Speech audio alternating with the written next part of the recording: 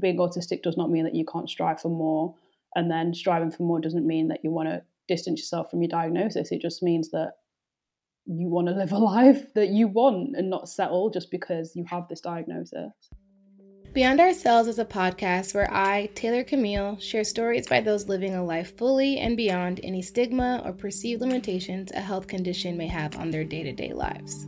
For season 1 of this series, we are highlighting women of color, and more often, Black women, whose health needs are frequently looked over and stories seldom shared.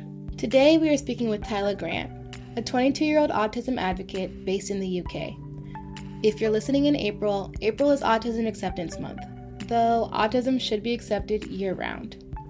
After finding Tyla's Instagram and podcast, I was excited to connect with her to get a Black, British, woman perspective of life with autism. Here's Tyla. Hi, I'm Tyla. I'm 22 from the UK, and I'm a autism advocate and blogger kind of activist. I do things online to try and make autistic people feel less alone. My day job, I'm a data analyst, and I just have a real passion for social media and its power. So that's what I've chosen to use it for, and to create communities around the challenges that autistic people face. I love that, and I'm so excited to have a conversation with you. The first kind of question that came to mind, and maybe you don't have it, but if you could kind of describe a textbook definition of autism, what would that be? Textbook would be autism is a sensory processing disorder. And then people who are also autistic have challenges with social situations and communication. That's generally like the broad definition that's given whenever anyone mentions it. And how would you, in layman's terms, describe autism? Autistic people think differently and experience the world differently. That's like literally, there's not an area of your life that is not touched by being autistic. And what do you think it means to be neurodivergent? See, now, technically, everyone's neurodivergent because no one has the same brain as someone else. It just so happens that a large set of the population globally has a brain that's really similar compared to the select few who then also have these common traits that make them different, and you can group them. And then because we're in the minority, we're the ones given the label neurodivergent. But technically, not everyone's got the same brain. You're right. Everyone's neurodivergent. So who's to say who is, just because you're the majority doesn't mean it's right. When did you get your diagnosis, and what was kind of the timeline of things? Was it an early diagnosis or later? God, no. It wasn't as late as some women get. Like, women typically get diagnosed later, but I was diagnosed age 17 as a result of having just a really difficult time in college. Then basically my grades were just all over the place, and I'm like a pretty clever kid, so they're like, what's going on here? My plan was to be going to uni. They're like, well, if you carry on this way, you're not going anywhere, you're not even staying here. So they sent me for a mental health assessment. It was there that the assessor was like, you're depressed, but there's something else here as well, which is then what led on to doing a autism assessment. And yeah, that's how I found out I was autistic. Didn't receive any help or support following on from that, other than a couple of sessions of CBT therapy, which I then stopped because my parents couldn't be bothered to take me. Then I went my first 3 years, because I ended up taking 4 years to get my degree, even though it was a 3-year course. I failed my first year. But looking back, it was because of all the challenges that being autistic could present whilst being at university. So I was in my final year, looking to transition to adulthood, looking for my first apartment, trying to find a job. And that time's high pressure and difficult for anyone. But I was constantly facing like a load of unknowns, and a lot of the problems I were having just seemed to be a lot more intense, and every step was a challenge for me. Whereas some people could be like, oh, I want to apply for this job. So I'd be like, well, what does that job even mean? Because there are lots of parts of the recruitment process and the job application stages that are challenging for autistic people, not just getting the actual job itself in terms of the interview. Like, even getting to the interview is really hard. What do you find people often have the hardest time grasping about your I hate calling it a disability, but just your autism. Like, yeah, on the point of what do you call it?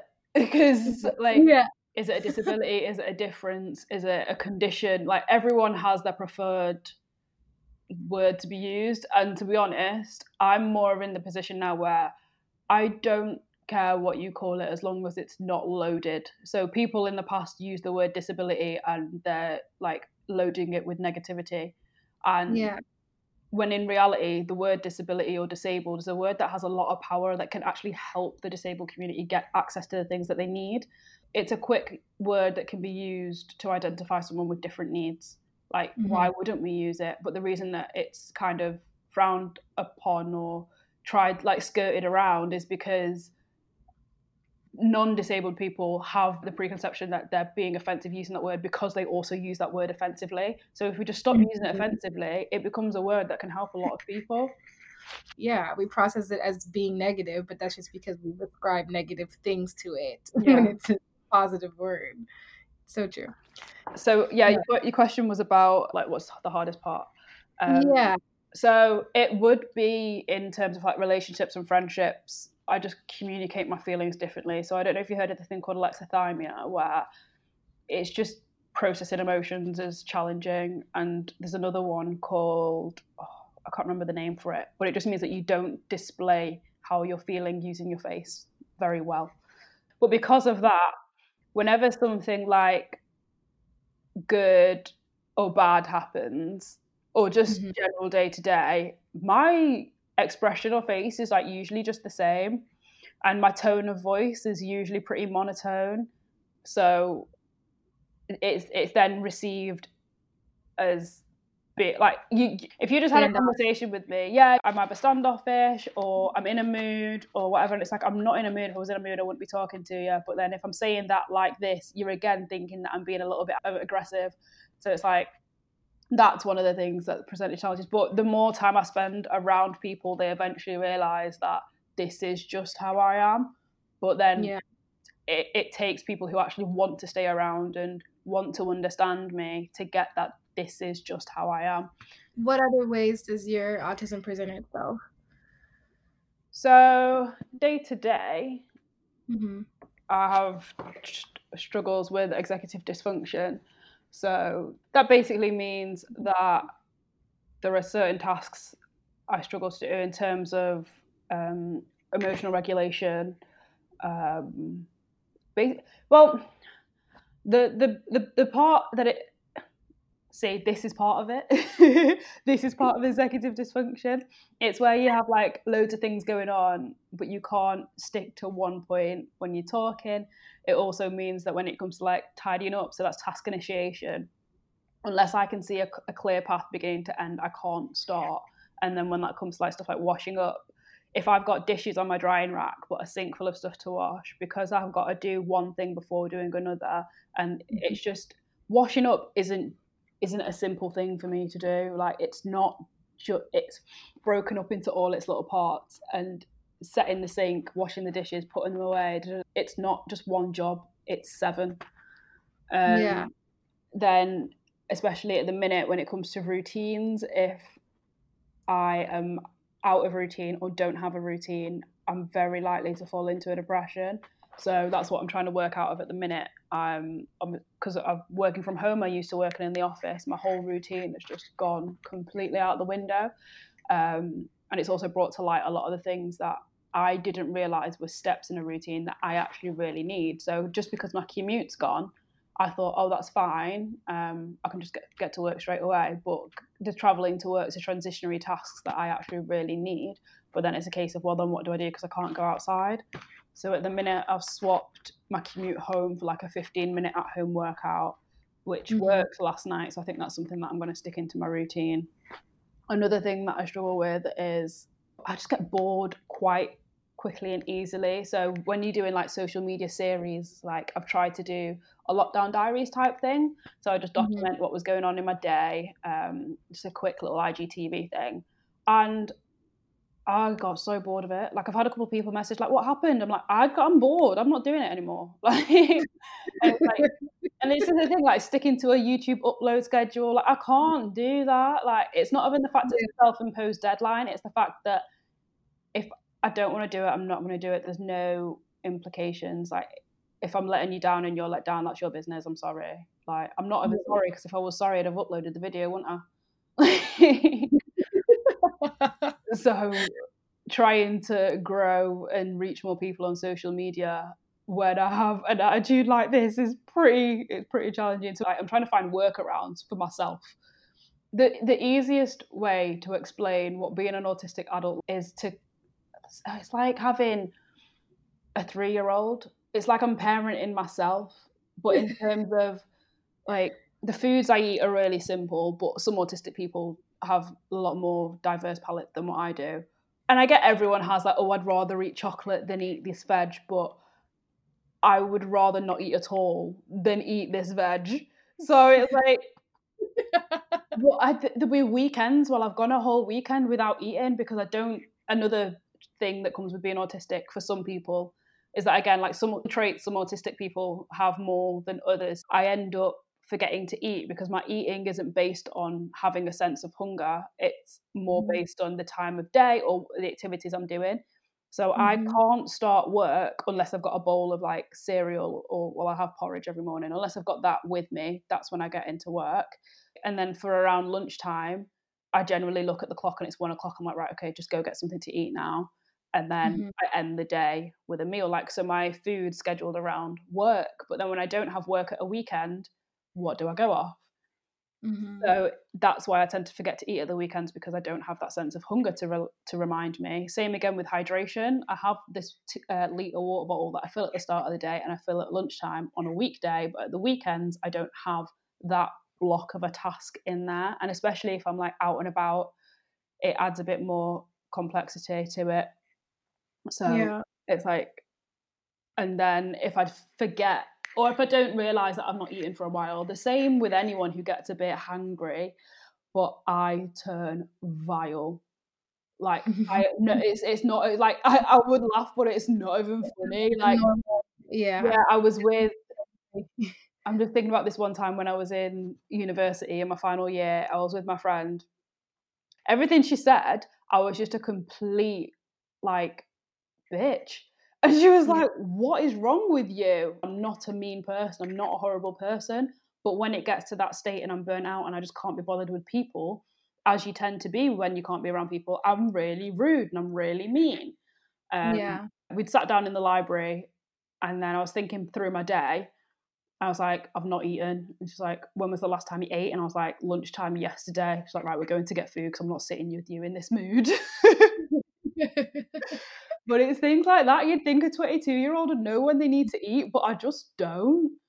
Well, I think it's interesting because that's a problem that even I can relate to, and I think a lot of people can relate to, just that there's times where you're not in tune or you forget. But how has it been keeping friendships and being able to like feel like you can be yourself and have those moments and then still be able to regroup?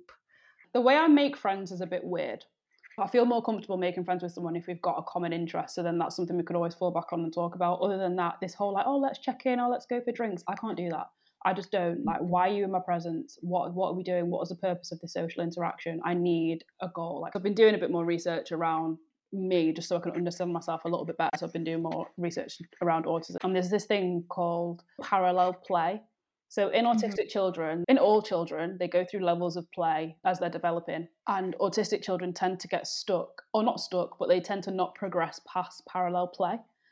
And even now in myself, I can see that in the way that I like to socialize. Like, I will happily be in a room with someone, and because I like editing content for online stuff, like, I'll be sat on my laptop and they can be sat on my laptop. And that is the most fulfilling social time for me ever. The second you take my laptop away and I've got to talk with you, or we have to work together on something, or we're playing like a board game, I'm out. I can't, no, leave me alone. What do you want? It's really draining. It's demanding. It's like just something that I don't vibe well with. But in terms of having friends, I have like 2. And then because I struggle to communicate how I'm feeling and what's going on, and It sounds bad, but it is a lot of effort to get someone else to understand the autism trait without them then saying, oh, we all have that, or oh, I go through that as well. It's like, you don't understand. It's the severity and frequency. That's what makes the difference between, even with autistic burnout, because millennial burnout is a phrase that was being thrown around a couple of years ago, and it's kind of trivialized autistic burnout.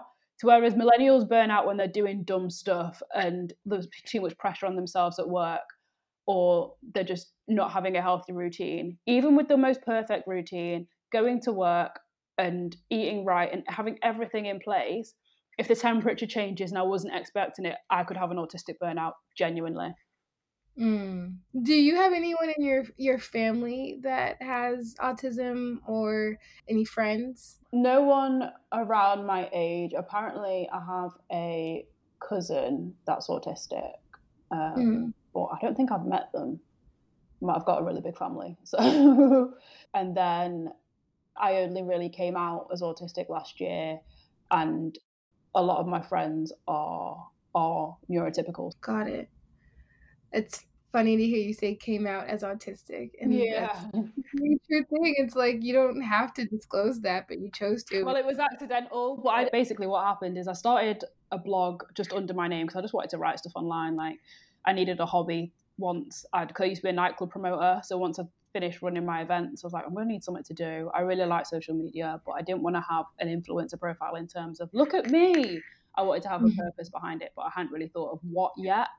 So I started a blog under my name just to have like a CV on there, get jobs with and stuff like that, and just to write about things that I see and like. And then one of the posts was an about me, and I just included it, and people picked up on it, and I was like, oh, well, I guess that's out there now then. And then that's when I got all the, oh, you don't seem autistic. Oh, I'd have never thought. And I'm like, oh, God, okay, great. You say one more thing that's offensive and you don't realise. Go on, I dare you.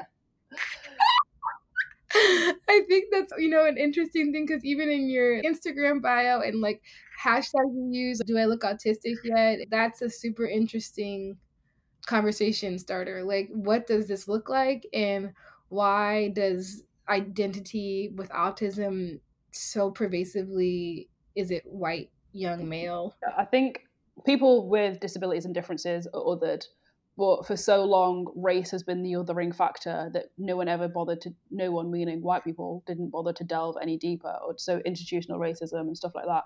It's like, you're black, that's bad enough. It's not a level playing field, but we're getting there. We're making progress, having conversations about other difficulties and other differences that also affect people of color. Yeah, that's so true. It's like almost trying to ignore anything else that we might be facing because our race is the hardest thing, or yeah, well, it's the one that pick up on the most. I think I wrote a blog post a while ago about why race will always be part of the autism conversation, because before I open my mouth, before I say anything, before I tell you I'm autistic, which is what I'm going to have to do because there is no way or visual representation of autism, I'm black. Like, you can't look at me and think, oh, maybe she's black. No, she is. Yeah. And it's like, I wouldn't want it other way. I wouldn't want to be able to choose because our race dictates so much about our experience. Oh, follow. It's interesting just how often people do fly under the radar because there's late diagnosis, because you think that this is a problem that I can't be afflicted with because I'm Black. It's really interesting to see our brains, our quote unquote neurotypical brains, bucket things like that. I think one of the contributing factors to me having such a late diagnosis is that I am Black. Like, I went to a predominantly white school. All of my teachers were white, and any challenges that I presented in the classroom, which looking back now were clearly autistic traits, they were just labeled as bad behavior, which is the case in a lot of boys. So that's already making it harder for me to get diagnosed. I would get in trouble or wouldn't want to play outside, and I'd hide under tables in the classroom in the height of summer when everyone else was outside having fun. Like, was that not a red flag? Yeah. Yeah, it's really bizarre. It's like, if I appear differently, you would process this differently. And that's so unreal to me. But the other thing you talk about, and I see a lot browsing blogs, is the idea of masking. I don't know. I just thought that was an interesting topic I kept seeing. From my experience when it comes to masking, because I've always been in predominantly white settings, I've naturally toned down my blackness. Then when it comes to being autistic and thinking differently and socially interacting differently, I've had to not do that. Like, I can't just say what I want to. Not that it's anything bad and not that it's anything like harmful or just mean. It's just that it's not what people say. So Yeah. in order for me not to be met with what the fuck looks, I have to speak how other people speak and do things that other people do. The harms of masking come when you not forget who you are, but don't know who you are because all your life you've been doing things what other people say you do to have friends. Yeah. When did you feel like you felt like you could unmask, or do you feel like you're kind of in this in between where in some situations you mask and then in others you've decided maybe to just be you? I mask for the sake of an easy life. It's a lot easier to mask. And I know that the prevailing message in the autism community is like, unmask, be you, let your true self out. It's like, I would if I had that privilege. I need a job, and there are certain things I have to do in an office. I think part of the unmasking conversation as well has a lot to do with boundaries and just expectations, constantly being available and knowing when to talk, what to do on a Zoom chat. Like, that's still social interaction and communication. It's still just as challenging as it was to go to the bar for a drink. So in terms of masking now, me putting myself in a position where I am replying to texts when I really don't want to, having conversations that I really don't want to. And I'm saying want, but it goes beyond want, because me doing those things means that I'm burning out, and having loads of burnouts just then have an impact on your mental health. Yeah. Your community that you're building on social is really powerful and really informative and probably international at this point. It's mad. At one point, and I think I still do, I have more like American followers than UK based, which is a bit weird. What? But yeah, Crazy. I think it's like a third. I think 40% is from the US, 30 is from the UK, and then the rest is worldwide. What do you hope people take away from your many platforms? One of the things that's always annoyed me is being told no and being told you can't do that, and being told this isn't for you. And I know that I'm at the minute not doing anything crazy or outlandish or out there. I'm just living what 9-year-old me, this is the life I thought I'd be living before I knew I was autistic and before I had those limitations placed on me by other people. So I just want other autistic people to see that it is possible. Like, you can live this life if you do certain things a certain way. You just need to put the accommodations in place for yourself. You need to speak up a little bit, which is stuff that I'm still working through. Like, I am not the perfect advocate, if that even exists. I'm me, and I want to encourage other autistic people to just live a life in a way that fits them, suits them, and just be ambitious. Like, being autistic does not mean that you can't strive for more, and then striving for more doesn't mean that you want to distance yourself from your diagnosis. It just means that you want to live a life that you want and not settle just because you have this diagnosis. How have you made peace or found peace in discovering yourself, or just owning who you are? The biggest thing is just remembering that my phone exists for my convenience, not anyone else's. So if I don't want to reply to a text, if I don't want to check social media, if I don't want to, like, it's my phone. I choose how I use it. That brings a lot of peace. That's the best thing I've ever heard. Like, I pay my phone bill, not you. Yeah. That's a hard one for me, especially now where it just feels like everyone feels like you owe them time, and then everyone knows you're just at home. So like, yeah, there is that pressure of, I know you're doing nothing. It's like, no, you know you're doing nothing. You don't know I'm doing nothing. We don't live the same life. yeah, it's like, and this time might work for you, but I'm not here for it. So you have to wait. And it's not to be rude, and everything in our life is so instantaneous, and it's like, I cannot be also instantaneous. Like, find somebody else. Fully. Because it's not, like, I have to wrap my head around what to say to you. Or well, me being me, I started challenging people a little bit. So you can kind of get the vibe when they're just texting you because they're bored. Right. Just send up, what do you want? And then it's usually back, what do you mean? I'm like, are you bored? Yeah, I'm not, so I'm gonna go.